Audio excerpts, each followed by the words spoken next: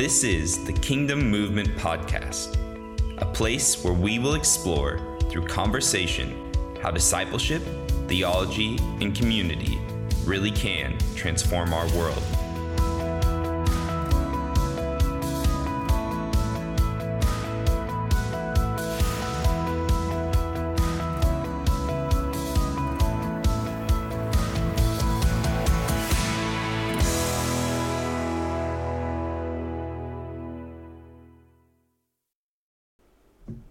Hey guys, it's Jake and Paulo back with another episode of the Kingdom Movement Podcast. And so far we have been working through the biblical story. In our last episode we talked about kind of the background, a bit of the different peoples and movements, expectations, thoughts and feelings surrounding the time of Jesus.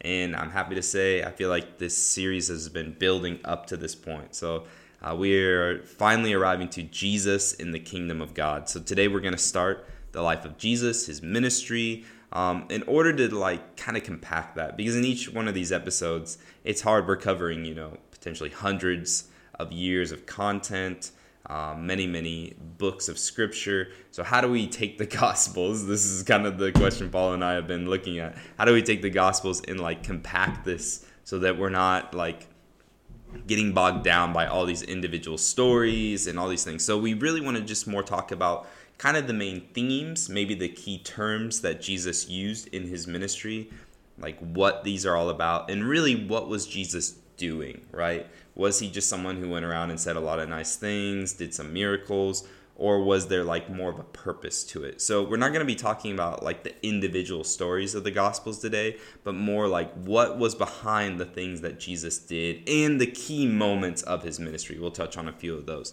But yeah, we're going to start today. I think it's really important to talk about the Gospels specifically, because this is where we get the story, the upfront accounts of the person of Jesus. So yeah, Paulo, maybe do you want to explain? There's a term in academia that we use called the Synoptic Gospels, which is Matthew, Mark, Matthew, Mark, and Luke. And then there's John, which is considered a different kind of gospel. Do you want to maybe touch on that idea real quick? Because I don't know if our listeners have read all four Gospels. Matthew, Mark, and Luke have a similarity to them that John doesn't. John feels kind of a little bit different. I don't know if you have any thoughts on that to begin with. Hey guys. Oh, sorry. This is the first time you guys hear my voice. So yeah, hey guys, this is Paulo. I feel like this was one of the things that when I saw, I wanted to kind of leave it to you. Okay. Yeah, so. Okay, no problem. So basically with the Synoptic Gospels, there's this idea within academic study that Matthew and Luke have drawn upon the Gospel of Mark, so that Mark is a little bit earlier than Matthew and Luke. So they're using Mark as a common source as well as their own eyewitness testimony. So I think that's a good place to start, is the Gospels are named after the person that they believe wrote those specific Gospels. So Matthew, the disciple of Jesus, the tax collector. Mark is a guy believed to be John Mark, which you do hear about him. He's the John Mark that tags along with Paul and I believe it's Barnabas. Yeah, Barnabas on their journeys. And Paul actually kind of has a falling out and then a restoration with. But long story short, John Mark's gospel is basically believed to be the account of Peter. So he was close to Peter and he took basically notes and wrote down what Peter's eyewitness perspective of Jesus was. Then Luke is also a travel companion of Paul on his ministry journeys. He's a Gentile, and his kind of desires to create an accurate account of what exactly happened. So he's a little bit after the time, or he's alive when Jesus is alive, but he's writing his gospel after the time of Jesus, basically getting lots of different resources. This is not something we know for sure, but he could have potentially, interviewed Jesus's mother, Mary, and got her account of it. And so he's basically gathering all these different eyewitness accounts and putting it together in a gospel. And that's basically what he says. And then John, there's a little bit of debate between who exactly is John, but I would say there's a leaning towards this is the John of the three closest disciples. So Peter, James, and John. So he is the beloved disciple. He says, I am this disciple, right? In his own writings, he refers to himself as this. So it's believed to be John's account of Jesus, written a little bit later than the other Gospels.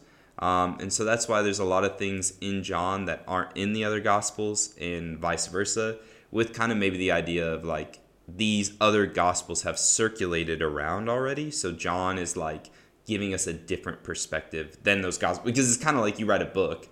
Like, I'm not going to write the same book as someone else on the same history. I'm going to give my perspective on it. And so it's believed that John just kind of pulls some things out that the other authors didn't touch on, right?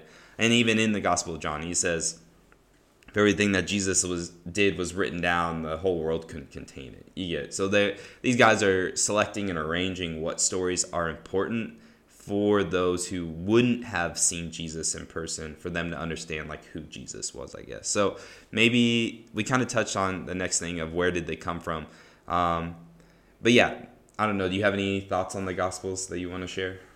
It's just one thing that I don't know if I would say a question, but yeah, kind of a thought or question that I had when I was getting ready for this podcast is, once you start you make a research, you realize that these books were written a little bit like few years after Jesus died.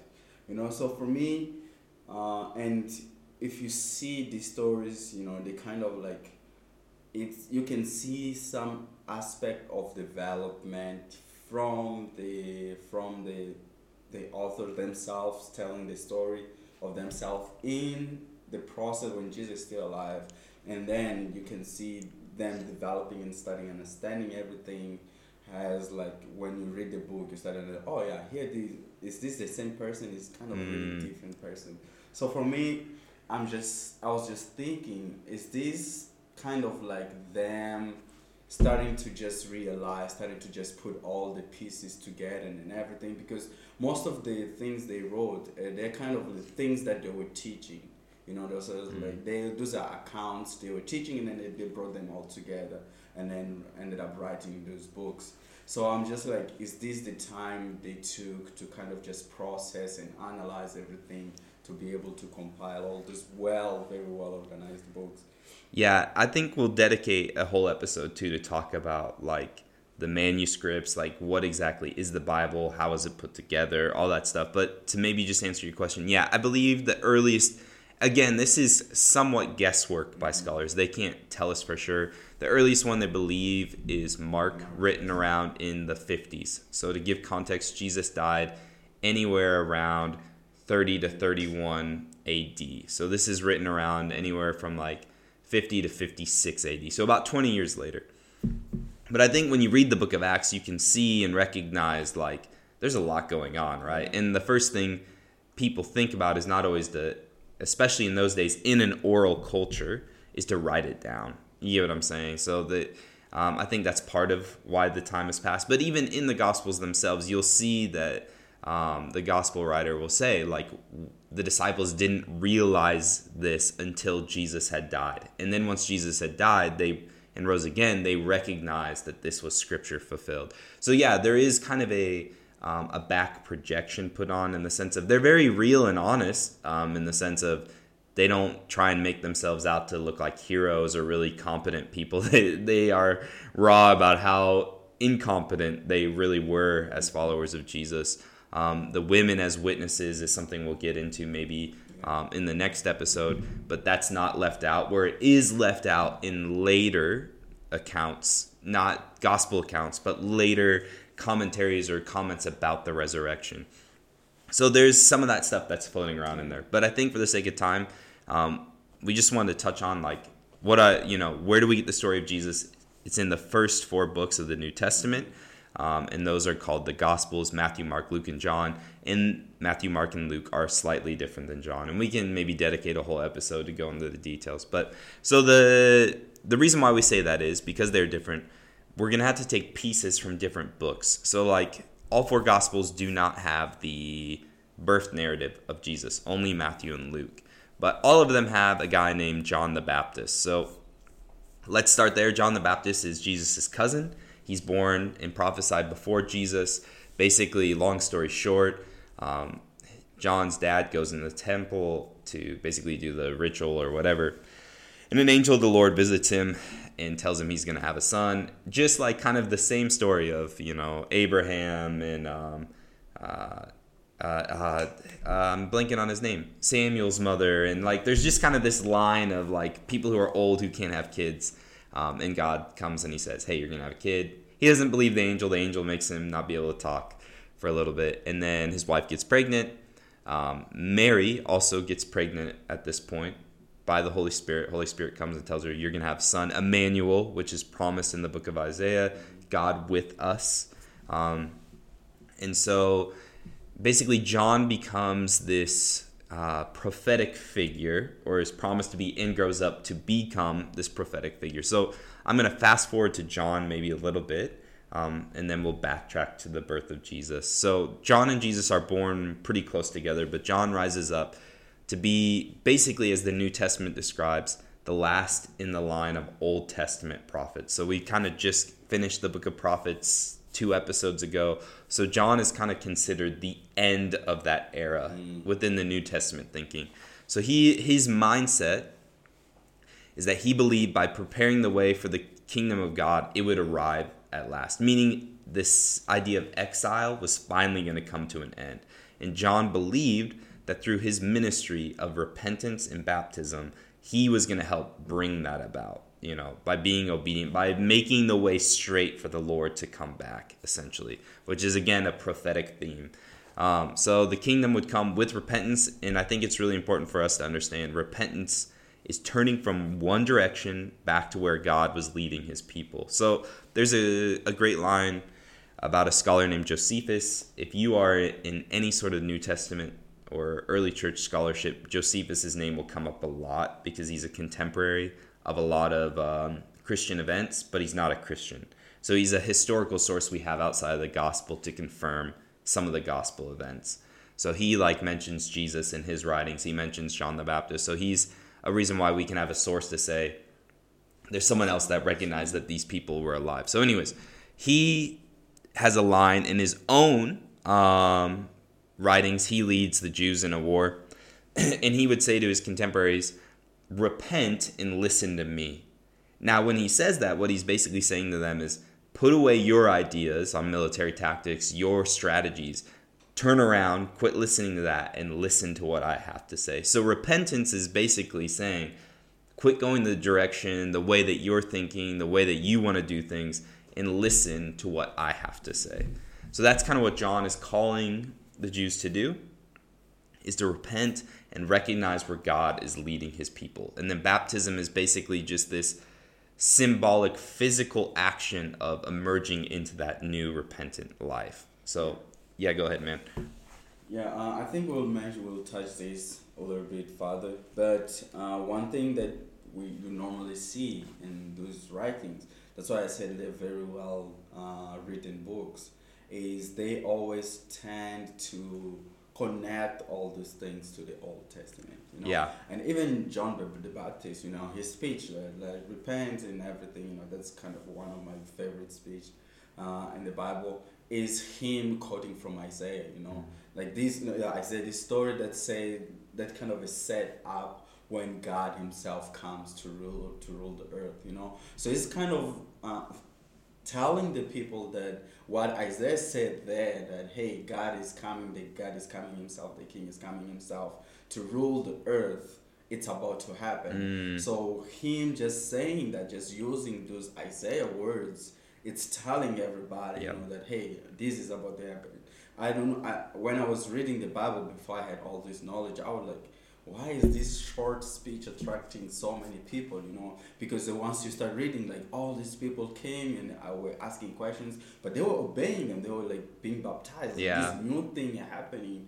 But then they just hear this guy saying this small, short speech, but then they just start coming, Yep. But once you start understanding the connection he was making, it's like, hey, God himself, what Isaiah said, it's about to happen. God himself is coming as a king. So everybody will want to repent. Yeah. Everyone will want to go back and just make their way straight, make their life straight, so they can be prepared to have this Yeah. No, I think you make a really good point that I probably would have forgot is oftentimes, not oftentimes, every time there's a passage quoted from the Old Testament, in the Gospels themselves, it's pretty abbreviated. It's like a one line from that passage.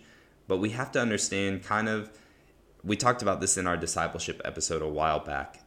Almost every person would have a baseline of the first 5 books of the Bible. Most people every week are going to the synagogue. The scriptures are deeply a part of their lives.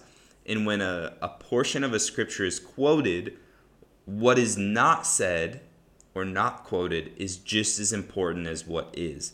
Because the speaker at the time would expect his listeners to fill in the blanks with the rest of that passage. So like a great example is when Jesus says, Father, Father, why have you abandoned me? He's quoting from the Psalms, but in that psalm at the end is vindication. So Jesus is quoting that specifically to say, like, I am inhabiting this psalm right now, right? Because it's all about, God, why have you abandoned me? I'm alone. My bones are ground to dust, my tongue sticks to the roof of my mouth. But then at the end it says, but you will vindicate me, you will rescue me, you will save me. So it's really important when we see that to in our own lives, because we don't have the entire book of Psalms memorized, to go back and see what is the rest of the passage being said here. And I think, like you said, that's a great example.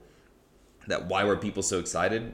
Well, when you fill in the blanks, you realize that John is basically saying the time has come. God's going to come back to be king. And I think as well, we have to understand that what is written down is probably not the full speech of everything these people said. You know what I mean? But it was the condensed, summarized version. When Jesus is giving his Sermon on the Mount, I'm sure there are other things that he said in that moment. But the important facts were written down for us. So anyways, John, go ahead. And maybe something to add into the baptism. Yeah. I think we will also talk a little bit about it when we come to Jesus Christ baptism. But this was kind of the new movement John was kind of starting, in the sense of you guys to inherit this land had to go through the Red Sea. As a way to, like, we're on the way, we're starting walking to that promised land. So if John uses this metaphor of just going and being immersed into the river and being baptized as this way of saying, hey, the kingdom of God is coming, so you guys have to kind of reset, go back to, you guys are living in Egypt now, so you guys have to come back here being baptized to start entering in this new way of life that is about to start. And the Jordan River was the river that God parted for the Israelites to enter into the promised land. Yeah, definitely. That's a good thought. And we always have to keep in mind, too, that like in the previous episode, maybe this is a good place for a reminder, there are lots of kingdom agendas. There is kind of this feverish understanding that the Messiah is coming soon, right? Kind of like, it's a bad comparison because the Messiah did come, but it's kind of like in the early 2000s, at least in America, there was just this idea of end times with the Y2K and everything else. There's just kind of this fever that everyone is like feeling this pressure moment, right? And so we have to understand this is kind of the world that Jesus and his contemporaries are living in. They are tired of Rome. The Pharisees are pushing hard for strict Torah adherence with the idea that the kingdom will come through that. There's the Essenes, like we talked about in the previous episode. There's John. There's lots of fake messiahs rising up. And I think it's really important, as a side note, when we read the name Jesus Christ, Christ is the Greek word for Messiah. So it's not a last name, it's not a surname, right? It is a title. So saying Jesus the Messiah. And I think it's more helpful to use Messiah because Christ is so kind of tied into Jesus' name. So throughout this, we'll use Messiah, but it means Christ. They're synonymous. It's Greek and Hebrew. So anyways, let's go maybe backtrack a little bit to the birth of Jesus and kind of his early life. So there's a lot of themes within the birth of Jesus in this narrative that's found in Matthew and Luke. And they're purposely making these themes clear because he's basically anointed, right? When he's born, he said, this is going to be the king, Emmanuel. Messiah literally means anointed one. So to proclaim this person as the Messiah, it's literally to say they are anointed by God to be the ruler. So he is anointed long before he's made king, like David, right? We talked about how it was years on the run and in trial before David is made king. He's born in Bethlehem. His birth is witnessed by shepherds, right? So all these kind of themes are meant to have the reader understand that here is the new David promised in the prophetic books, right?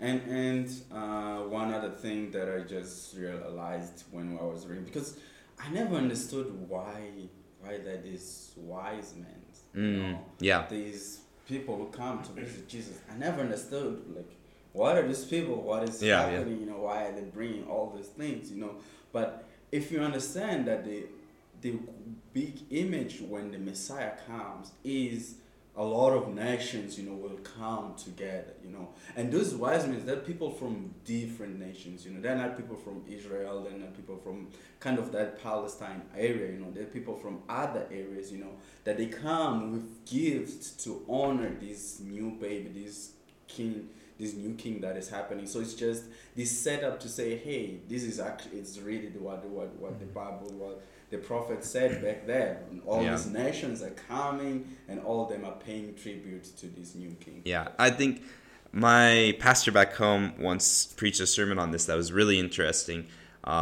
So obviously we talked about how the Greeks in the last episode, Alexander the Great, the Macedonians rather, took out the Persian Empire. But that doesn't mean like no Persians existed anymore, right? Persian culture still existed. And the Persians were who Daniel served under. And Daniel was in charge of kind of the wise men and the dreamers in the time that Daniel was alive. And so there's even believed to maybe have been a strain of these guys who still like viewed Yahweh as someone important. So that these guys, as Persians, were recognizing even from the time of Daniel, like the promises that God had made and recognized the time had come. So anyways, that's just kind of an interesting side note. Yeah. I can't tell you I know a ton of research about that. But anyways, so there's a little stint where Joseph gets a dream. Joseph is basically, for lack of a better term, Jesus' stand-in father. Obviously, he raises him as his own son. And Joseph gets a dream that they need to flee to Egypt because Herod, we talked about Herod before in the last episode. Well, his son is also a megalomaniac, and he's going to wipe out basically all the babies in Bethlehem under a certain age. So,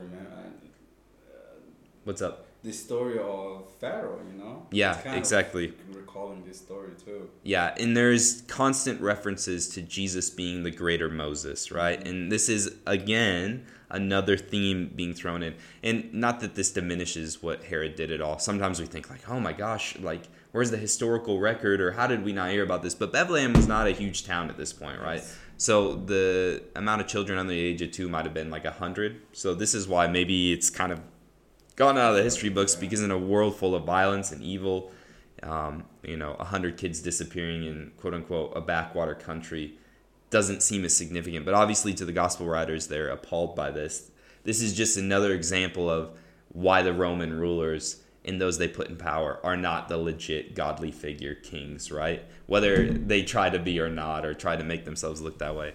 So anyways, they flee, they go back once Herod is dead. And they basically find out, okay, the new ruler isn't really any better. So they go back to Galilee, where they were originally from. So Jesus basically grows up in Galilee.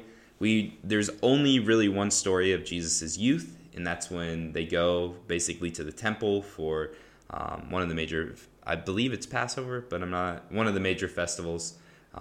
We can look it up later maybe. But anyways, Mary and Joseph and the caravan leaving think Jesus is just with, one of his family members or their friends or whatever, but then they realize he's not there, so they go back to the temple, and they're a bit in a fluster, like, what are you doing? Why don't you come? And Jesus kind of makes this remark of like, didn't you know I was going to be in my Father's house? And you kind of go, okay, like, there's something different about this guy, you know what I mean? Obviously, the miraculous birth plays into that, but it's just one example that the gospel writers give us, and then it's basically silence up into the age of anywhere from 30 to 31, that Jesus then steps back onto the stage. And I think, I don't want to spend a ton of time here, But I think there is something interesting about living in obscurity. Whereas, our world very often wants to be in the limelight. It's about getting your name out there. It's about your social media influence. I've heard plenty of times like, you got to build your influence and platform so you can reach more people. But Jesus that was counter to the way that Jesus lived. He never marketed himself to be famous in order to win people over. That wasn't his approach. And in fact, he was content to live as a normal human being for 90% of his life, and learning to submit to the Father. It does have a line basically saying he grew in wisdom, in power, and strength, right? So Jesus had to grow into the person he was. The literal, presence of God in flesh had to grow into that person. So anyways, his ministry begins to start, and his ministry lasts a total of 3 years. But it's basically marked by him going to John. So, in a sense, validating the ministry that John the Baptist has started, and asked to be baptized. So maybe I'll hand it over to you for that. So the story is Jesus Christ gets there and he gets into the river. I feel like this is kind of a mix of all the animations that I've seen, but also what the Bible says. He gets ready to be baptized, and then John the Baptist just says, I am not worthy of doing this. I'm not even worthy to untie your shoes and everything. But then Jesus say, hey, no, it's written and it has to happen. And just quoting the prophets and everything. And then something very interesting happened, because baptism is something that John has already been doing. So it didn't start with Jesus Christ. He was doing that, just preparing the way and baptizing people and everything. But when he baptized Jesus, something different happened. So we hear this voice. It says the skies open up, and then you hear this voice that comes and says, "This is my son, my beloved one." And then we see this image of the bird coming and landing on him. So of course there's a lot of things going on in there. I think that's our next step, to just dive a little bit deeper on those things. Yeah, and so I think it's a vindication by the Father. So this is the marketed beginning, and in a sense the empowerment of the Spirit to launch what Jesus is about to launch, right? And I think when we talk about water baptism especially, a lot of times we go like, well, why do I need to do that? Why can't I just decide in my heart and say, I'm going to follow Jesus? But there is something about the submission of Jesus even to this marked act, and that it was the starting point of this life of ministry that he was about to embark on. And in a sense, we talked about this a little bit in our discipleship, but I think we can talk about it more in maybe a spiritual disciplines episode. What we do with our body matters, right? And so the physical immersion of water and then coming out with a declaration behind it, there's something about it. It's not like mystical magic mojo or anything like that, but there is something about when our physical reality and the inner reality match, God meets us in that, right? And empowers us for something new. Go ahead. And also, remember, like, this is in a community where they are expecting God himself coming, They're expecting God himself coming and ruling, kind of doing most of the things that Jesus did. Yeah. But what happened is they don't see God in the way they were expecting. They just see these men just going around and doing all these things. So in the sense, there is that question, like, how is this God coming? Yeah. And I just feel like this is a very clear statement, just kind of saying like, this is my son. This is like part of me. This is me coming to rule. Yeah. So I feel like this has like the first thing that happens before Jesus starts his ministry is God assuring the people, like, yes, this is me coming. And ruling ruling. And I feel like this is kind of the first The first verse that is used that leads to the concept of Trinity. Okay, You yeah. know, so this is kind of the baseline of all that. The Father confirming the Son while the Holy Spirit descends. Yeah, definitely. And I think, people will say, there's no Trinity, that phrase used in the Bible, but the Trinity is painted all over the Bible. Mm-hmm. And like we maybe talked about the Gospels, it's only later as we process things that the early church maybe gave name to some of these concepts that were already floating around and existing. So Jesus is baptized by the Spirit, and Scripture says that it immediately, the Spirit drove him out into the wilderness. So rather than launching into ministry, Jesus actually spends another, I believe it's 40 days, right? Mm-hmm. And 40 nights in the wilderness, which is a callback to the flood. It's a callback to the Israelites wandering in the wilderness, because this is the exact wilderness that the Israelites would have been wandering in, right? And so Jesus is in the wilderness basically to hear the Father's voice. And at the very end of that, that's when he is tempted, right? The three temptations, basically to be self-sustaining. Why don't you make bread for yourself, right? Because aren't you the God that can make bread in the wilderness, in a sense? But Jesus understands that it is the Father who is the provider that he needs, not self-assurance. There's the temptation to do this spectacular, stand on the pinnacle of the temple and jump off, right? And show people who you really are. And you can gain a very large gathering or following on Instagram if you were to jump off a building and not get crushed. But that's not the way that the kingdom comes. It doesn't come through the spectacular to draw people to a personality. And then there's the temptation to basically accomplish what Jesus had come to accomplish without the cost. I'll give you the kingdoms of the world if you would only bow to me. So rather than, face the cross, all you need is bow. And what you have come to fulfill or do or accomplish can get done, right? So it's accomplishing what God wants to do without the cost or the road that God wants us to take. Yeah, go ahead. And the two stories that you mentioned on the Old Testament, they're kind of a story of new beginning, I would say. For example, the story of the flood, it's kind of God, coming and cleansing the world from all this evil, all the evil that were reigning back at that time. Just kind of this new way or new life that is about to start. And it's the same thing with the story of the exile. Or no, the wilderness. Or the wilderness. Yeah. Yeah, well, it's elderness because they got old and died.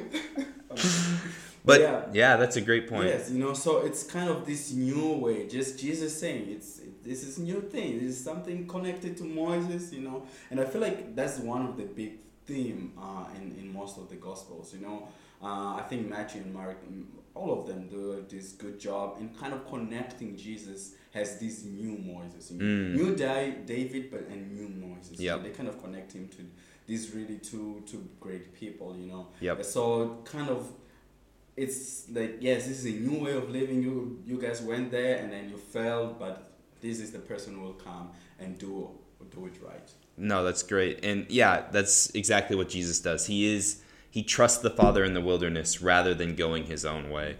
And so he comes out of that time, and this is where his ministry really begins. But in the Gospel of John is much more blatant about a few things, in the sense of John kind of puts it out there at the beginning when he says Jesus is this tabernacle person, right? He says he pitched his tent of flesh among us, which calls back to the tabernacle, which was, again, the place where the Israelites met God's presence in the wilderness wandering, right? And up until the time that the temple was built, essentially, the presence of God went with his people. And so John is basically saying, in Jesus, in his ministry, in his person, we recognize all of a sudden here is a heaven and earth place. Whereas before we had to go to the temple or the tabernacle or these certain locations.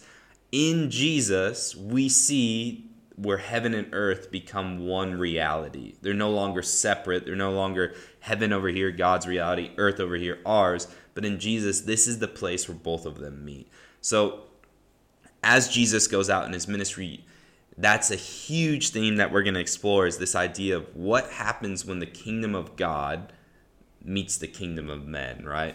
So before that, though, Jesus decides to call people to be his disciples. So we talked about this in the discipleship, in the community podcast, but he basically goes around and says, follow me, right? And he specifically calls 12 individuals, 12 guys, to be kind of his close circle. Jesus had more than 12 disciples. I think that's something I didn't really realize till later. Jesus probably had hundreds, maybe even thousands of disciples, including men and women. But these 12 played a special role, especially with the idea of reconstituting the lost Israel. So the 12 tribes of Israel, the 12 sons of Jacob, it's this almost reassigning or remarking that the 12 tribes are no longer lost, but the 12 are going to be restored around this person, Jesus, right? So that's why the number 12 is significant. Not that there were only 12, but that these 12 played that role in a way, right? So Jesus, the thing I love about the kingdom of God, and something that's really, really important for us to understand, is being a disciple or a follower of Jesus requires community. It is not a option or secondary attachment to following Jesus. You cannot be a follower or a disciple of Jesus by yourself. You have to have community. So much so that Jesus himself, God incarnate, right, this tabernacle person, built community around him. And the cool thing about this community is when you begin to look at the 12 disciples and you read off the names and lists, and you're like, okay, who are these guys? One is a tax collector. So I believe we talked about tax collectors. So they're kind of like the lowest of society because they're like the traitors. Imagine, one of your own helping gain money for the empire that dominates you. That's a tax collector. Alongside a zealot. A zealot was someone who literally killed tax collectors, right? Killed people who were compromisers, killed the Romans and the oppressors. Some were called daggermen, Sicarii. And so Jesus is building this community of where tax collectors and zealots literally are in the same circle, right?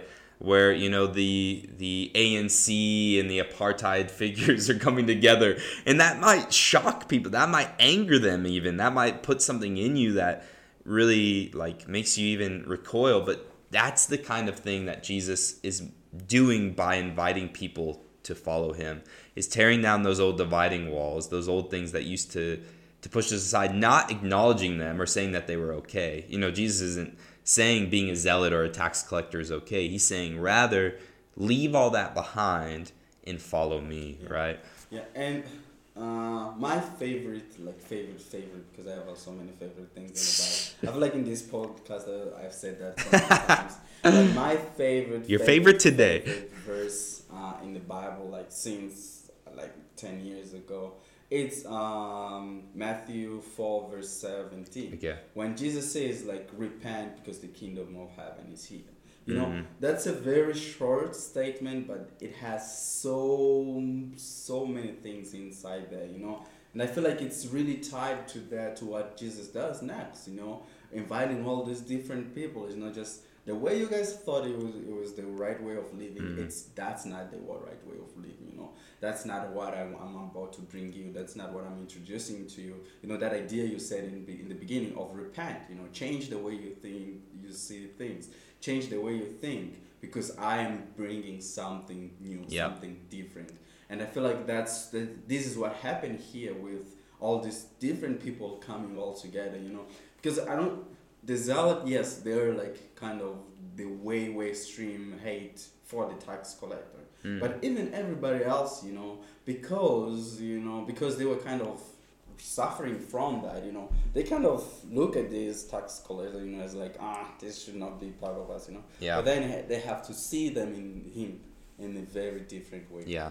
No, that's a really good point. And one of the show The Chosen, I don't know if you've heard of that. Yes. One of the things that I think the show The Chosen does so well is show that aspect of the discipleship, or the disciples rather, their life around Jesus. That it wasn't just easy, right? It wasn't just like everyone was living in some acid trip dreamland. It was hard, right? It was bringing together these completely different people, different worldviews, and picking up something new. But I think what you say about that repent and follow me is such a great line, because really that becomes the key message of what Jesus goes around and says when he announces what we would call the good news, the gospel.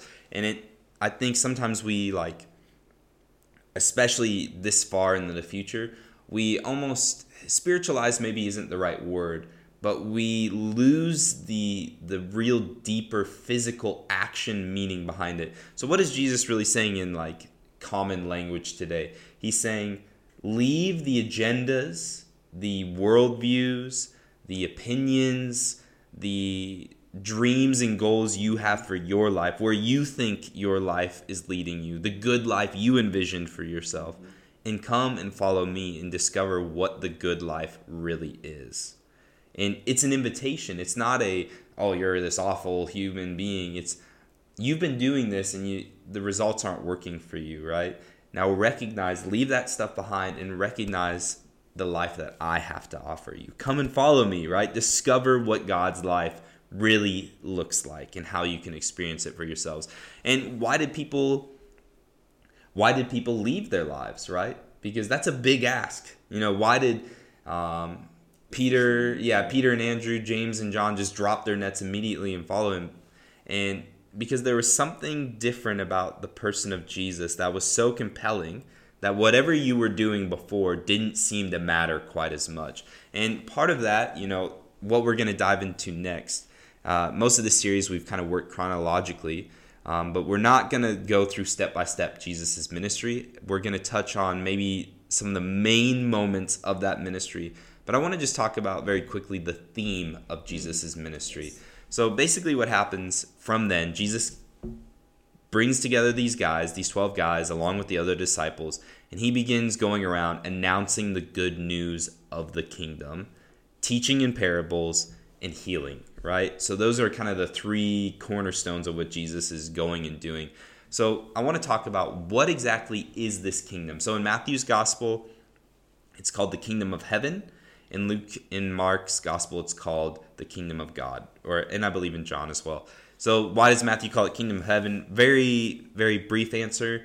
It's out of a reverence. So to say the name of Yahweh, like we just kind of throw Yahweh around like it's not that big a deal, but to Jews, they would never use that name. They would use Lord or maybe Elohim, God, right? But they would never use Yahweh. So even if you were going to be even more respectful, you wouldn't even use that. You would say heaven, right? But heaven was the representative place of God. So it's literally the same phrase. They're not using different phrases. Kingdom of heaven, kingdom of God are the exact same things. It's more out of a reverence, because Matthew is a Jew, that he's using that phrase. So anyways, they go around, they start announcing the kingdom of heaven or kingdom of God. So this is basically what Jesus is doing, is going around when he's healing, when he's teaching in parables, he's showing this is what it looks like when God is king, right? That the reality that God brings is full restoration. The lame walk, right? The blind see, the mute can talk, the demons are cast out.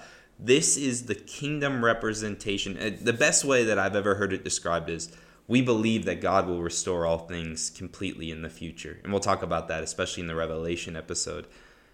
But what Jesus was doing was allowing that future reality to break into the present. So we are getting a real-time glimpse of what God's good future looks like in our current moment, right? And so anytime we experience healing, that restoration, we are experiencing the goodness of God, right? The kingdom of God breaking into our reality. So that's kind of that was the point of what Jesus was doing. He was revealing what the kingdom of God really looked like. It's healing, it's wisdom, it's way of life, it's practice. That's a huge, huge thing as we get into the Sermon on the Mount. But Jesus begins just going around showing this is what God's message, this is what God's rule, this is what God's purpose is for humanity, especially for his chosen people, right? And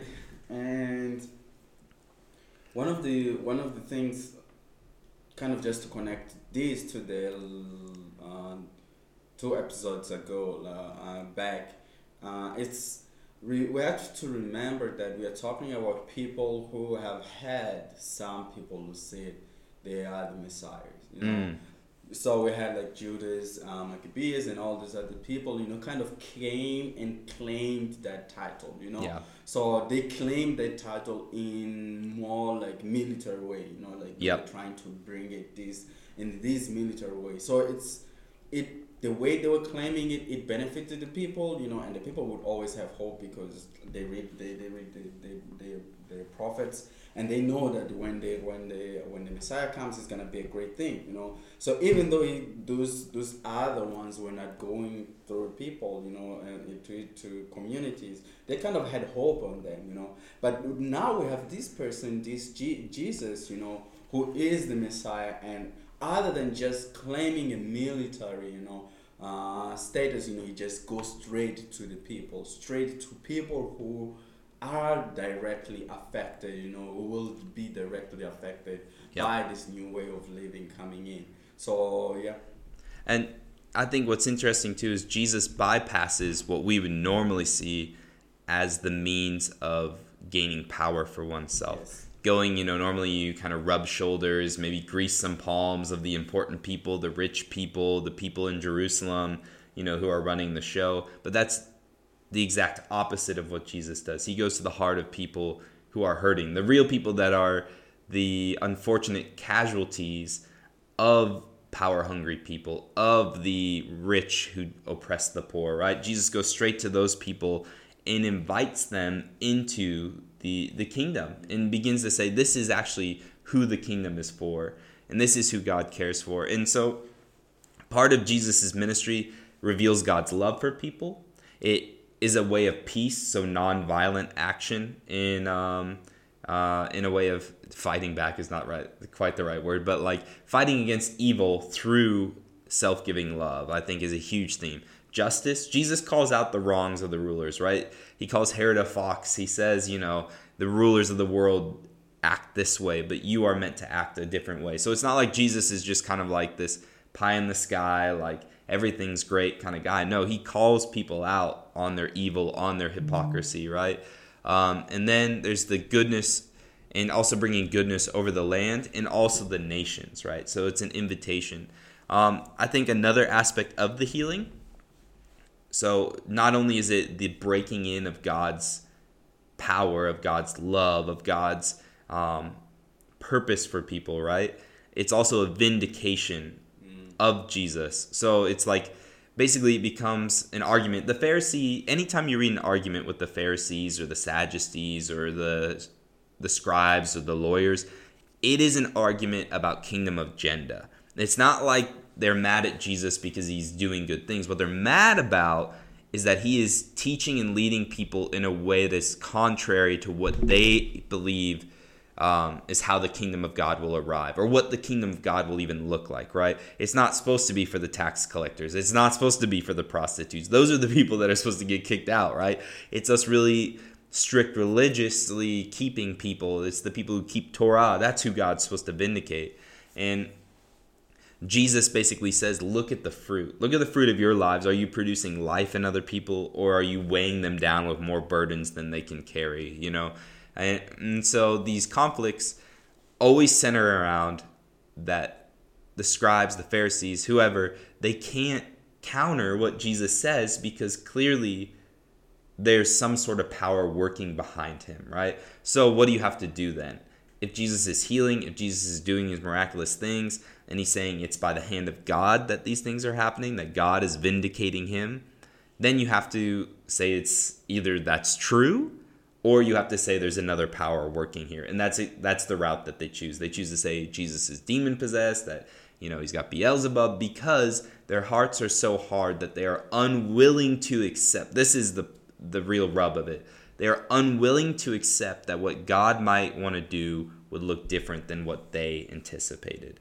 And I think that is a huge lesson for all of us, that what God sees in other people, the people God uses, the people that God wants to heal and restore, or even the way that God wants to do things, can be dramatically different than what we would envision, but are we willing to trust and get on board anyways, right? And so that becomes kind of the main conflict within Jesus's ministry with these guys. The other big aspect is parables. I don't know. Did you want to mention anything else about the healing before we move on? No, I just feel like you mentioned it. You made a really good point with just the conflict. I think with all these pressure groups. Yeah, and just that expectation, like, hey, if he comes, because we've been doing all these good things, and then if he comes, I will be, we will be kind of in his right side, kind of ruling with him, Yep. all these things, So it just kind of brings that frustration, It's like, oh, he comes and then he just go to the lowest people and not us. Yes, and I think I think it maybe is important to say how the argument is normally framed is Jesus is totally against rules, doesn't believe in the Torah or whatever, and these other guys are just really religious rule followers, and like religion is just meant to restrict you, and Jesus wants to give you freedom. And I think there's a slight aspect of that in the sense of Jesus was not about just creating rules to create rules to burden people and then not actually practice them. But the real issue was what does the kingdom of God look like and how is it brought in and who is welcome into it, right? So it's not an idea of like religion versus freedom. There wasn't even a thing called religion in the sense of how we would view it. To be a Jew was to be a follower of Yahweh. There was no distinction, right? You were either a bad follower or an apostate walking away, or you were a true Jew, right? That's how they viewed it. They didn't see it as following a religion. But anyways, so part of the way that Jesus can dodge some of the criticism and maybe even the danger, because at this point, Jesus knows that his time hasn't come. You'll hear that several times in the gospel, that his time hadn't come. And so a way to avoid maybe the political anger of Rome, to avoid, the Pharisees being able to, nail him on some sort of blasphemy, Jesus chooses to speak in coded language. Parables were not unique to Jesus. Other teachers also taught in parables. It wasn't like Jesus was the inventor of them, but Jesus was the master of them, let's say, right? And so the reason why he speaks in these parables is that those who really had ears to hear, Jesus says this all the time, if you have eyes to see and ears to hear, listen to what I have to say. And parables were a way for people to receive truth who really wanted to know it. They would hunger for more. They would recognize what Jesus was saying behind the coded imagery and be drawn to him. But it was a way to harden the hearts of those who had no intention of wanting to follow him because they weren't even willing to hear what he had to say. It's also a way of avoiding directly saying things like, Rome is a horrible, evil empire that needs to get thrown down, and I'm going to be the king.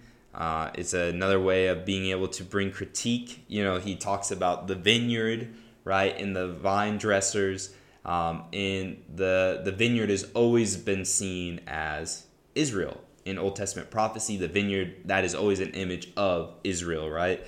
And the vine dresser is usually seen as God, but also as the caretakers of Israel. And so the Pharisees know, it literally says in the scripture, they know he's talking about them, right? But it's a way of saying it without directly saying it, if that makes sense. And instead of repenting, right, eyes to see, ears to hear, instead of recognizing what Jesus is saying in that parable, all they do is get angry, right? And I think the capstone of that is the raising of Lazarus, which we're getting way, way ahead. But Jesus literally raises Lazarus from the dead.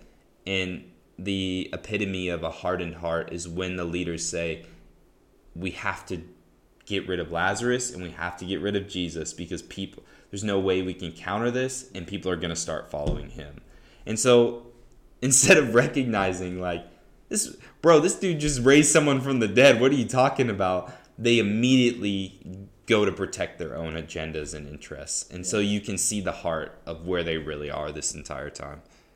So I think maybe the next thing we can just jump in, the two major kind of moments in the Gospels that I want to talk about is the Sermon on the Mount and the feeding of the 5,000, because I think there's a ton of value in both of those stories that maybe isn't always clear. But we can start with the Sermon on the Mount because it happens first.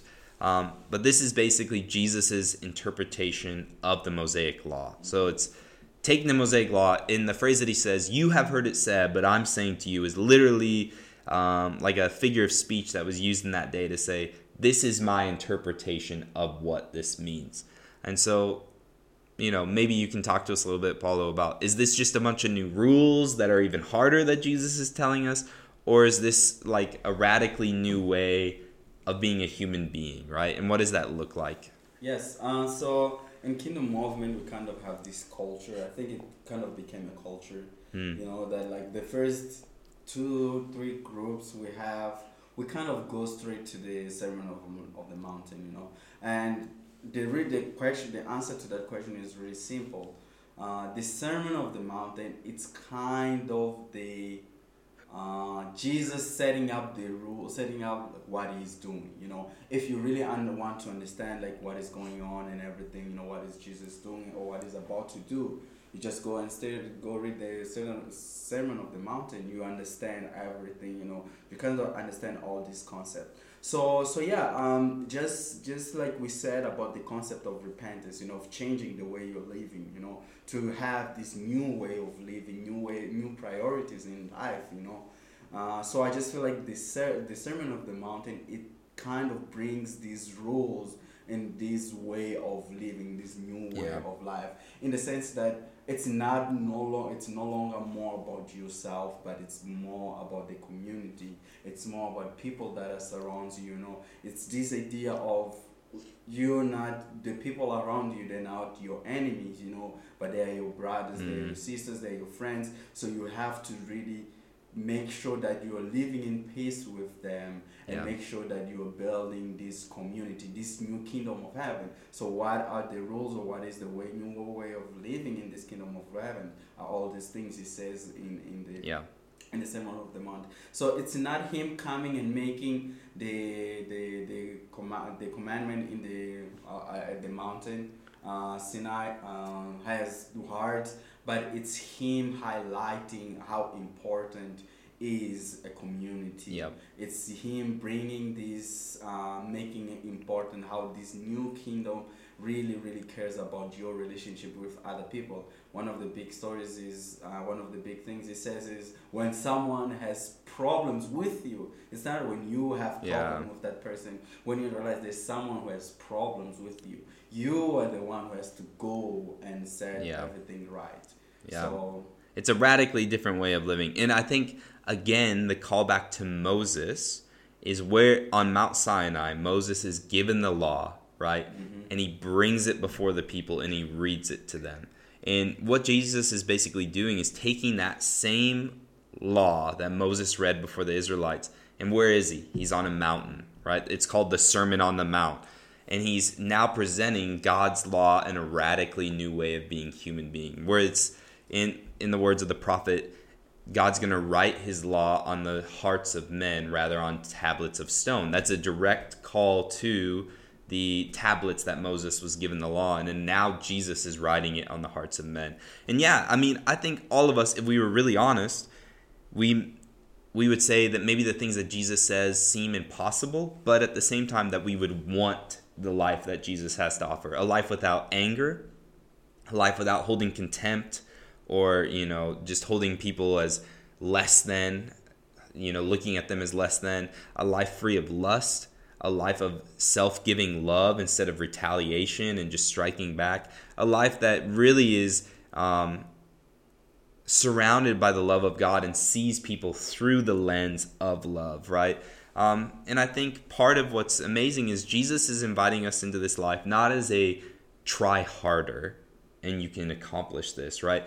But the people he even invites, the blesseds, the invitation, are the people that would be in a position of low status, right? So the kingdom is good news because people of low status, people of every status, people who have hungered for God's kingdom, people who have been far away from God's kingdom are invited to recognize God is offering an entirely new way of life by his Spirit, right?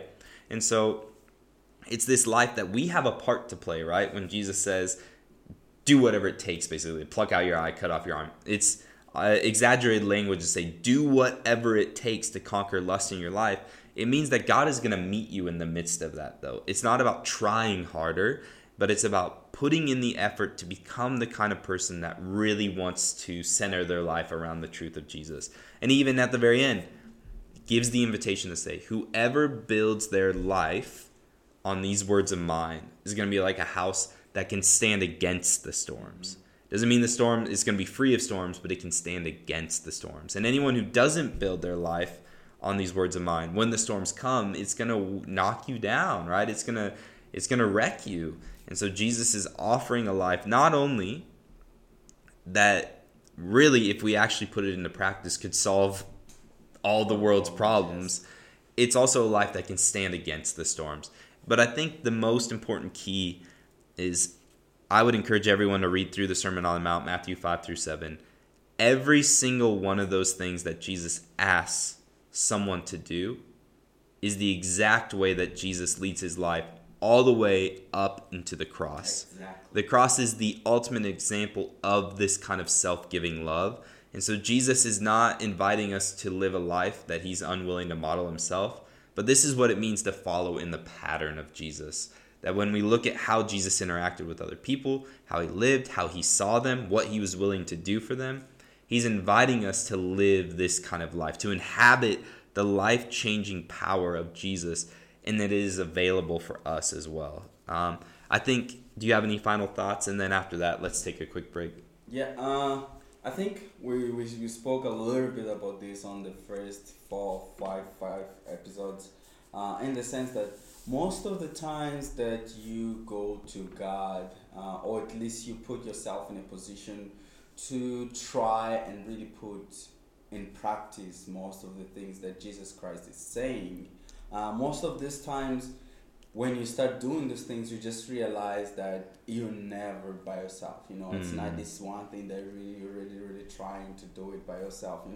And there is this really good book on this, and I feel like N.T. Wright does a really good job with that. It's Heaven and Earth by N.T. Wright. Okay.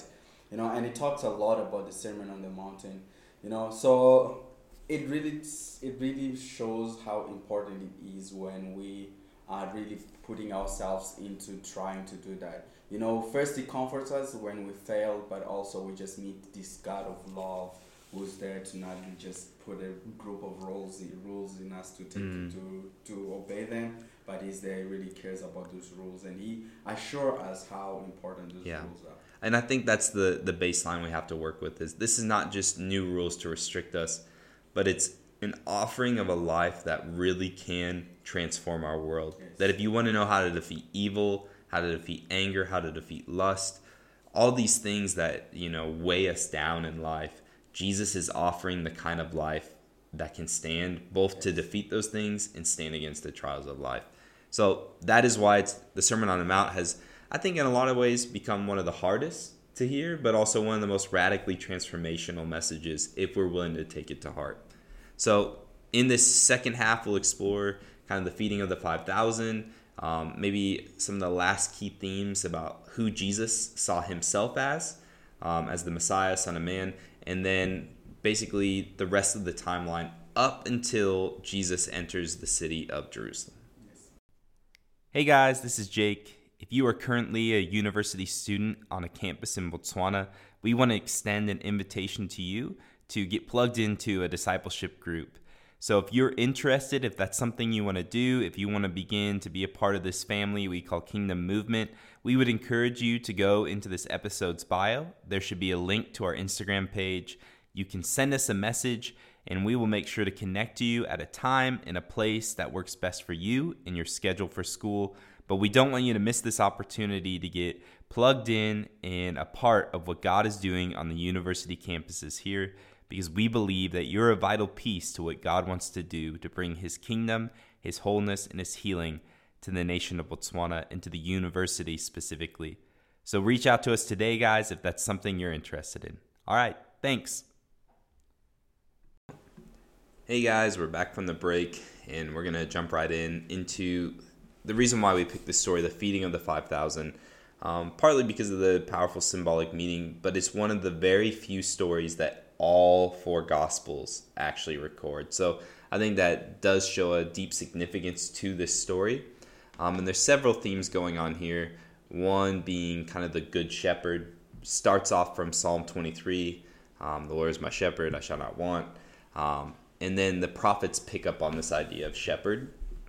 And basically that the shepherd of God's people are eating the flock rather than taking care of them. Basically the kings and the rulers. But God himself is going to come and be their shepherd again and take care of his flock. And even when Jesus looks over the crowd in the story of the feeding of the 5,000, he says they are like sheep without a shepherd. And so he has compassion on them.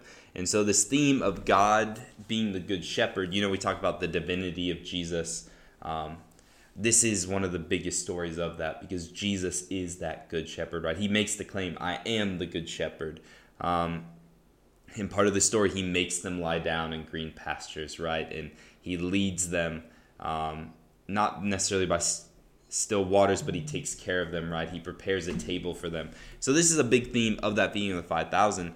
But there's also another theme. Again, we've been talking about the Moses theme. And Paul, I'll let you touch on that one. So yes, so just like we said, just to show that Jesus was this bigger and better Moses, the place this story has any connecting point to the story of the manna. So the story of the manna is the Israelites are out of they are free from Egypt, so they're in the desert and they are hungry, and God decides to give them food. So God's provide for them. They didn't have to work. So that's one of the big things. It's just like they are not working, they're not harvesting this food and everything. It's just God coming and providing the food for them. Yep. But then they just keep complaining, and then want to say, oh no, we want something new, and then everything.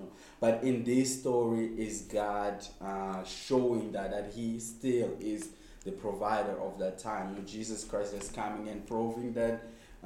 This is a new way of life, and this is a new Moses. You guys are free, and I am here to provide for you. I am the good shepherd, and I will be providing for you. I will be taking care of all of you. So he makes them sit down, and all these 5,000 men, and he makes them sit down, and then with this little few breads and few fish, and then he just feeds them, and they all feed, and then they are all really happy. And I feel like this is when it has kind of some really good turning point, and just people just realizing, wow, this is something amazing, and just want to keep following him and everything.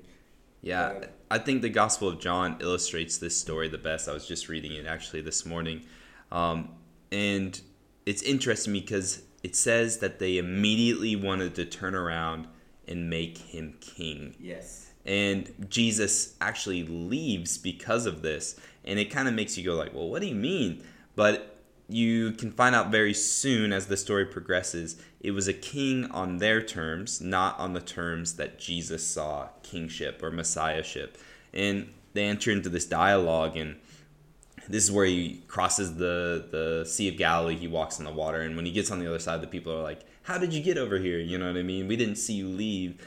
And he basically says to them, you just want your bellies full. And it's actually a direct reference to Psalm 78. And Psalm 78 is basically this big psalm about how God has led his people out of exile, right? He's leading them out of exile, and he provides all these things, but then immediately when their bellies are full, they're just, desiring the next thing and the next thing, and they don't really trust God.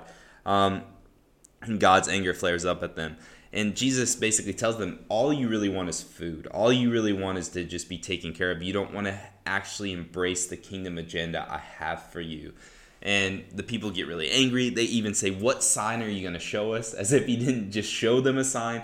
And it's just a complete repeat of the Israel wandering in the wilderness, right? And Jesus says, I am the bread of life that came down from heaven.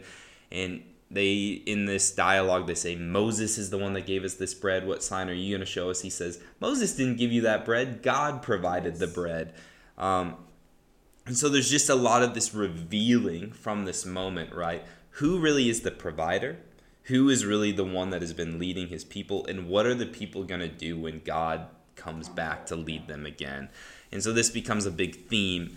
From this, I think it's really important for us to talk about that theme of what exactly, we did talk about Messianic Hopes in our last episode, but I think it's good to touch on it again. And then, as well, this idea of Son of Man. Son of Man is the most used title by Jesus for himself. He refers to himself as Son of Man by far more than any other title. So really, Jesus is more interested in this Son of Man figure. So the Son of Man figure, like we said in the previous episode, is found in Daniel 7. So it's this figure that is basically vindicated and raised to the right hand of God over and against the enemies of God. So like oftentimes with this story, so this is a great example. Jesus will use the exact quotation from Daniel 7. We'll talk about this in the trial, when he's on trial by the priesthood. And they tear their robes and get mad. And a lot of people see this as the second coming of Jesus. I feel like my brain's been so rewired that I don't understand how that could happen. But it's not a downward movement. It's not Jesus coming from heaven back. You get what I'm saying? But it's an upward movement to be placed at the right hand of God. And so this story, this Daniel 7 story, Jesus is basically saying he is going to be, or he is that figure that God is going to vindicate and then raise to his right hand, seat him right next to him, basically sharing his authority with him, right? And so this is the figure that Jesus is using when he's talking about Son of Man, right? The Son of Man has authority to do X, Y, and Z. The Son of Man came to seek and save the lost. The Son of Man, this is the role of that figure. So this seems kind of maybe like a random throw-in, but I think it's just important to paint that picture. When we hear that title, what does Jesus mean by it? Like, is he just referring to himself in third person like a weirdo? Or, you know what I mean? The other idea is Messianic Hopes. So Jesus' disciples, John the Baptist and the Jews, they all had like varying Messianic hopes. Like what this Messiah, anointed kingly figure would do, how he would come into power. And almost like you touched on this earlier in the episode, almost all of them viewed the figure in some sort of military role, that they were going to come in, conquer or kick out all the pagans, and then essentially conquer the world for God, if that makes sense. And even what I find super interesting is John the Baptist is a bit confused before he's beheaded and killed. We probably should have mentioned that in the narrative, but so John the Baptist is captured by Herod, right? The same guy and same family that were going to try and kill Jesus, because he basically criticizes Herod for taking his brother's wife. And he says, that's not a good move. And Herod's wife especially doesn't like that. She seems like a very vindictive, cruel woman. John the Baptist is typical Mozambican. And so John the Baptist is put into prison, and he sends some of his disciples to say to Jesus, because you have to imagine that they're cousins. They're not just friends, right? They're family. And here is John in prison by the pagan rulers that the Messiah is supposed to overthrow. So John's expectation is probably like, okay, Jesus is going to break me out of jail. He's going to take over. He's going to show this Herod what's up, like that. And Jesus doesn't. Jesus is going around in Galilee and doing all these things. And John sends people and he says, are you the Messiah? Are you the one that we're really waiting for? Because even with the vindication of the Father's voice, John's expectations of what the Messiah was meant to look like is being thrown through a loop. And Jesus, in kind of a comforting but critiquing way, say, look, the blind see, the lame are healed, the deaf and the mute are good to go. Blessed are those who are not stumbling on account of me, right? And this is, again, a quote from Isaiah. Of the day of the Lord, right? That God's going to make everything right. And so John has a choice to make. Is he going to hold on to his kingdom agenda, or is he going to trust Jesus, right? And that becomes kind of the theme of Jesus's ministry. Immediately after kind of what we were talking about, the bread from heaven, Jesus goes on to say, I am the good shepherd. A lot of I am phrases. He goes on to say, you have to eat my flesh and drink my blood, right? Kind of a weird passage, and people walk away. because they're just like, this is just too different. You know what I mean? Because they had an expectation of who Jesus should be.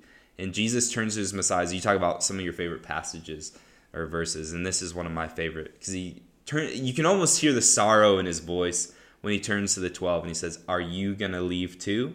As if like, it even feels like, just like this whole story, it's teetering on the edge again, right? And Peter, kind of representing the rest, say, where else are we going to go? We know who you are. And even though you don't match our expectations, even though you say a lot of weird stuff, Jesus, like, we know you're the author of life. Like, we can't go anywhere else. And I think for our intended purposes, like, that is the question. In our own lives, Jesus does things not by the way that we would want him to. He rules in a way that is different than our expectations. We want him to punish the people that we want him to punish. We want him to vindicate ourselves and the things that we do. But Jesus doesn't work on our terms. We come to Jesus on his terms. And so that becomes the theme of, whether Jesus is the Messiah you expected or not, he is the Messiah. So what will you do with that? So he intends to rule in a radically different way, not by political scheming or bloodshed or authoritarianism like everyone else.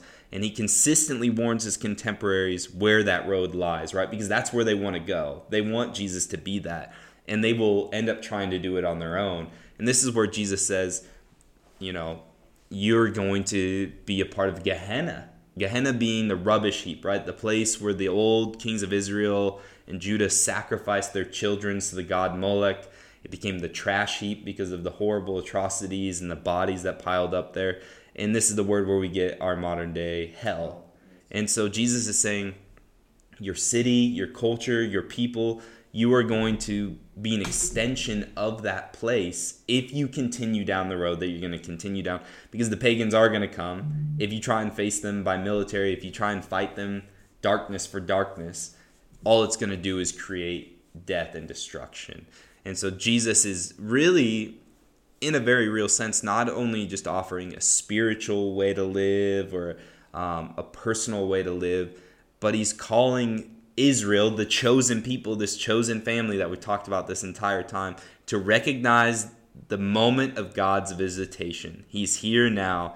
Will you fulfill your vocation alongside the Messiah, or will you once again try and do your own thing?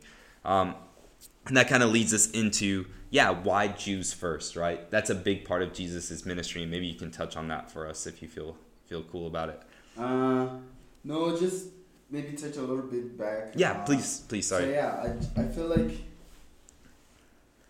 what the passage you just mentioned, like where would you go?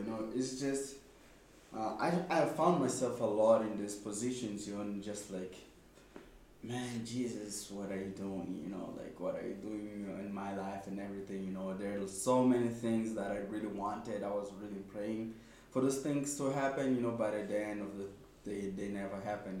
Just like you answer this prayer, but you don't answer this one. Like you just feel like, like what is going on? And the moment you think about giving up, that's when the moment you start thinking like, what am I gonna do next? If I give up, where am I gonna go?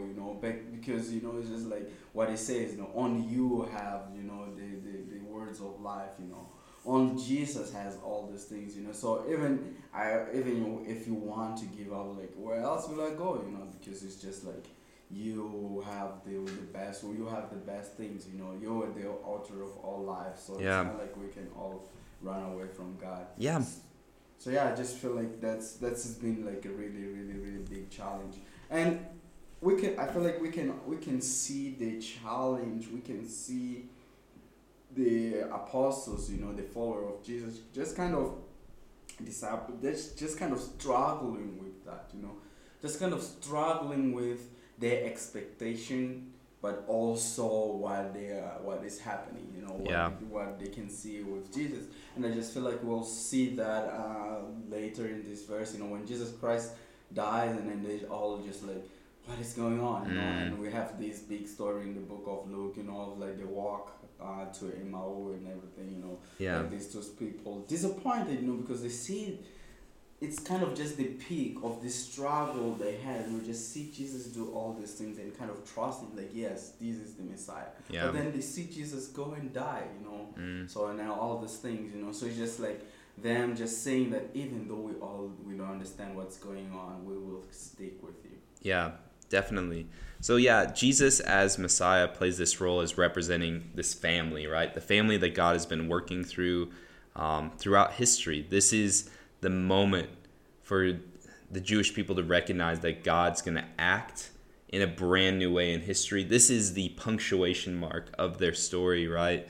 And so Jesus, as that representative, is working within that narrative that the Israelite people are meant to be the people, the family by which God restores the world. Yes. So it's not like he could have just been born a Greek or a Roman or a whatever. It was meant because this family was the family because of God's promises, because of his covenant, his faithfulness, that he was going to stick through working with this family. But the interesting thing is that God is so faithful to his own covenant that he becomes basically the other covenant partner in order to fulfill the covenant with himself. You get what I'm saying? Yes. And so God is determined to see this thing through. So part of the reason as well that Gentiles are not necessarily, there are a few Gentile stories almost alluding to what God is going to do when these powers are defeated.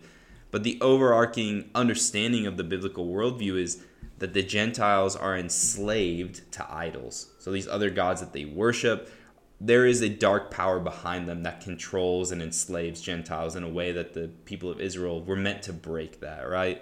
And it's only at the cross is that freedom or those dark powers completely defeated so that the gospel can go out into the rest of the world. And that's something we'll explore more with the resurrection and death of Jesus.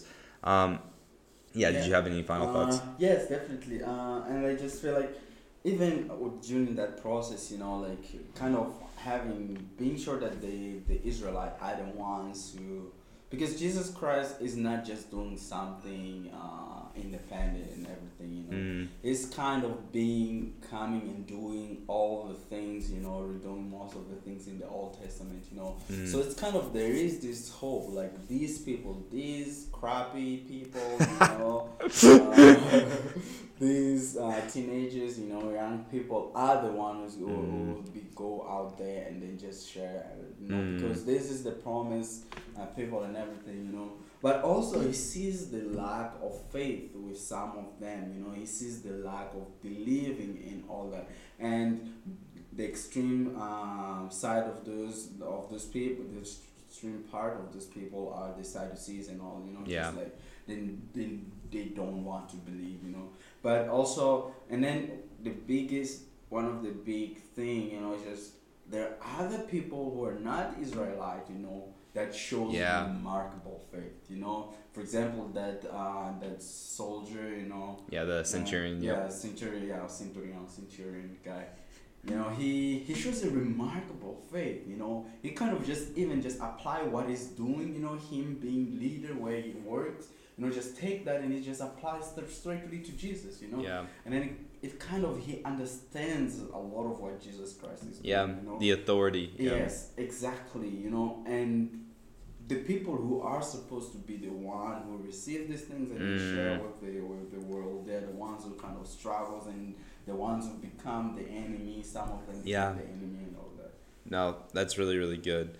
So the story narrative-wise, let's jump back maybe. Oh, go ahead. I'm sorry, there's another point. Yeah, go ahead. I feel like this is a very good opportunity to kind of just touch on a few things that most of us or some students can hear out there. I'm a journalist, I work in journalism in Mozambique, and one of the things that I would hear a lot working with art people is this concept of God, Jesus, Christianity is a Western kind of religion, it's not something that we're supposed to embrace. Yeah, embrace and everything, I criticize one of the big writer in Mozambique.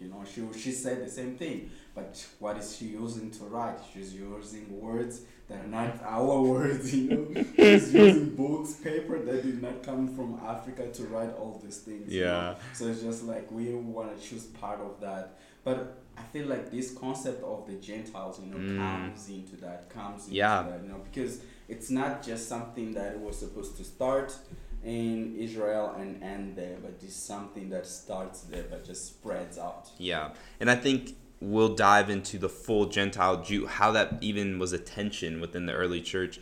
But I think that's a great point in the sense of, first of all, it's not a Western thing because it was born in Palestine, in the Middle East. But that this is something that was meant to inhabit every culture, right? That the way of Jesus, I think the part where it gets caught up is within the I wouldn't say the modern missions era, but the era just before the modern missions era, it became a lot about missions was as much a cultural, not exchange, implementation, I would say, not exchange, because there was no exchange. Means that things were being traded, but it was about implementing culture just as much as what we would call a religion. Or it wasn't a discipleship process, right? It was about implementing a way of viewing the world that was very French or very English or very, Belgian or whatever, name the colonial power. And I think that's probably what's rubbed people wrong, you know what I'm saying? But I think to throw Jesus out completely is not to recognize that if he really is creator of the world, if he is the creator of all peoples, then he belongs to all people, right? And all people belong to him. Yes. And so they're unique cultural expressions, rather than being contradictory to worshiping God, can become an expression towards God. I'm not talking about doing witchcraft for Jesus, but what I'm saying is you don't have to dress like a Westerner. You don't have to make your churches look a certain way. Like, the unique expressions of all people can become a part of the gospel message, which is that God is redeeming all people. Because all our cultures have brokenness in them. All our cultures need redemption, and redemption in the person of Jesus, right? And that's part of breaking of the powers. The powers still have a hold in some ways, but that's why the gospel has to go out, because wherever the gospel goes, those powers are confronted by the person of Jesus. I hope that makes sense, yeah. And I feel like that's our responsibility as Christians to really understand that truth, and to really understand the value of the culture that we have, of the identity, that we have.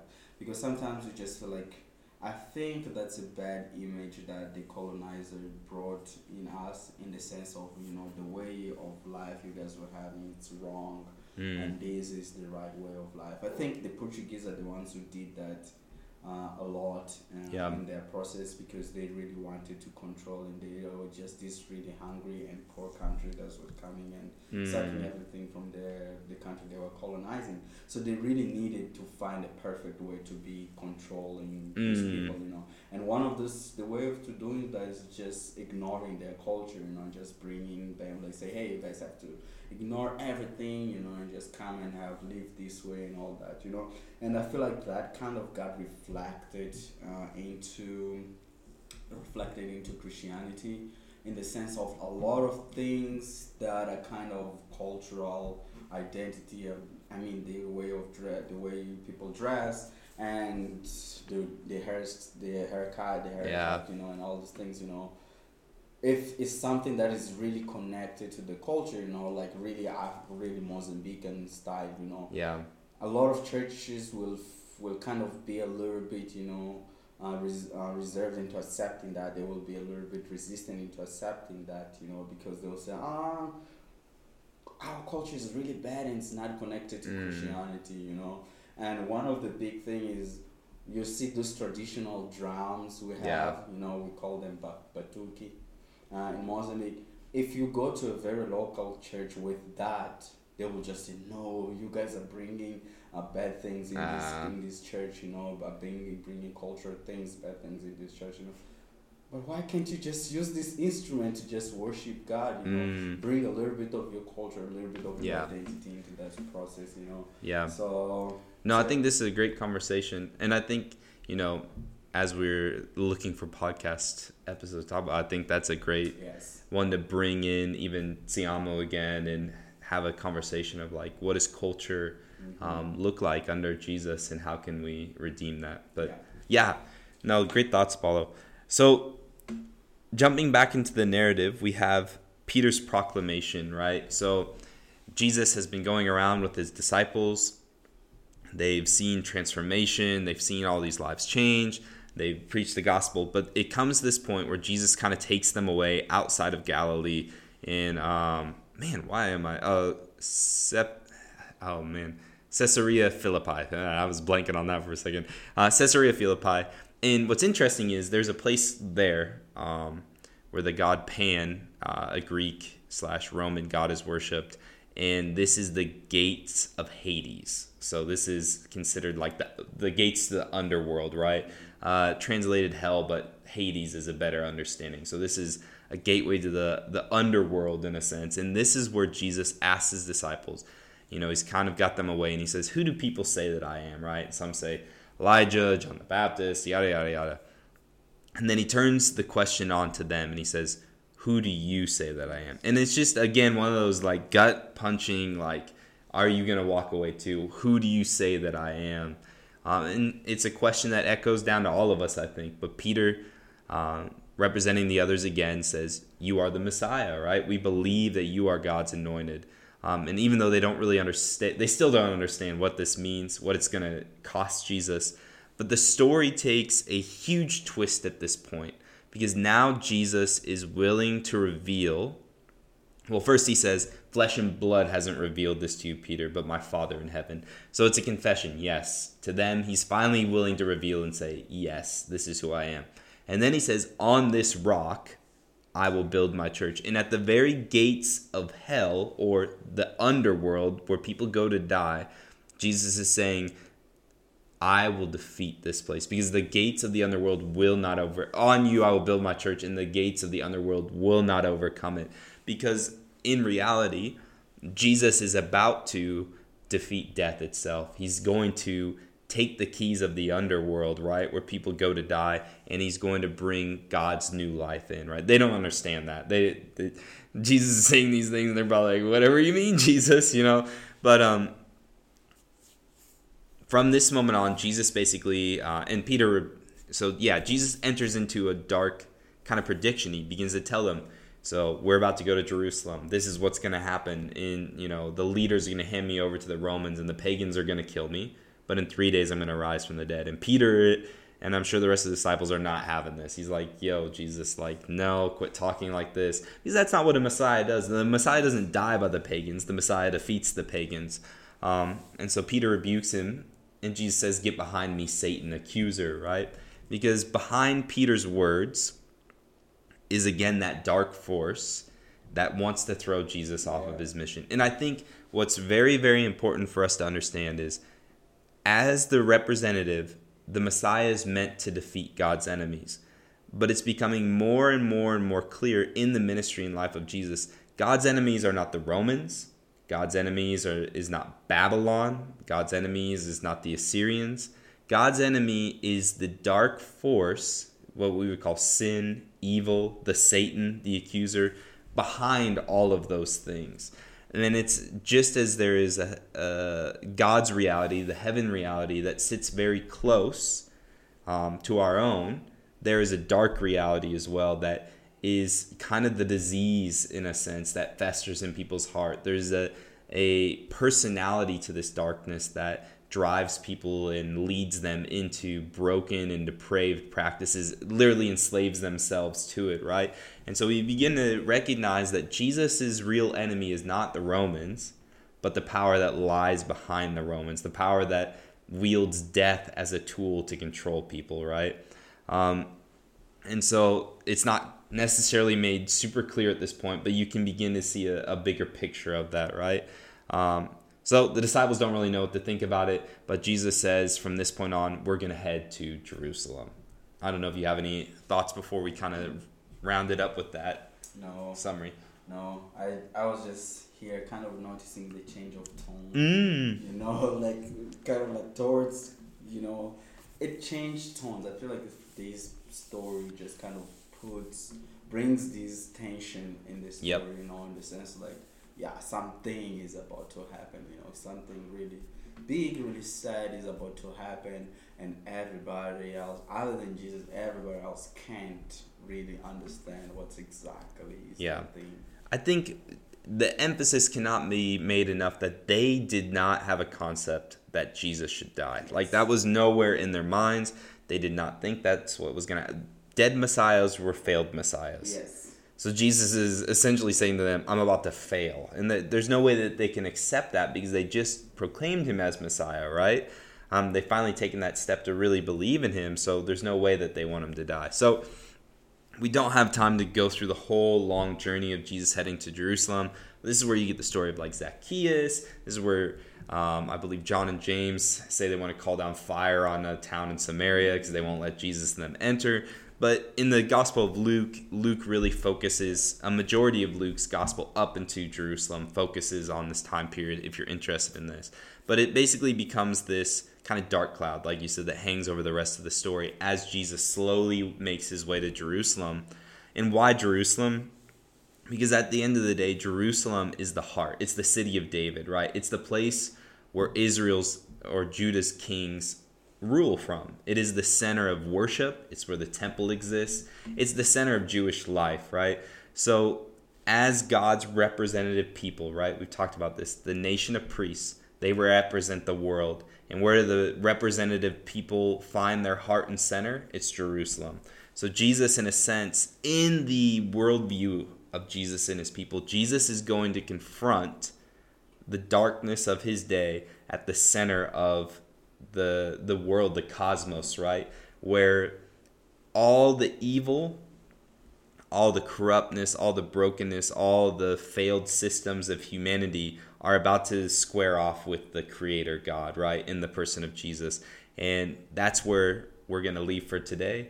And what we'll explore next episode is, what does this confrontation look like? Why did Jesus do the things that he did in Jerusalem? And most importantly, what was accomplished on the cross, and why the resurrection is the greatest day in history. So that's kind of what some of the ideas we'll explore, and a little bit more in the next episode. Yes. Any final thoughts, bro? I will challenge the listener just to go back during this week. Just go back and read Luke and just read this story, from here, because I think we'll be touching a lot on that. Just to kind of be prepared for what is coming next week. But I'm really excited for the next episode because I just feel like there's a lot of things. Yeah, it's definitely the culmination of this podcast. Yes, I feel like if you're watching a movie and there's a climactic kind of in the middle towards the end, this is it, right? Yeah, nice. Exactly. So all right. It was nice having this great conversation. See you next week. See you guys.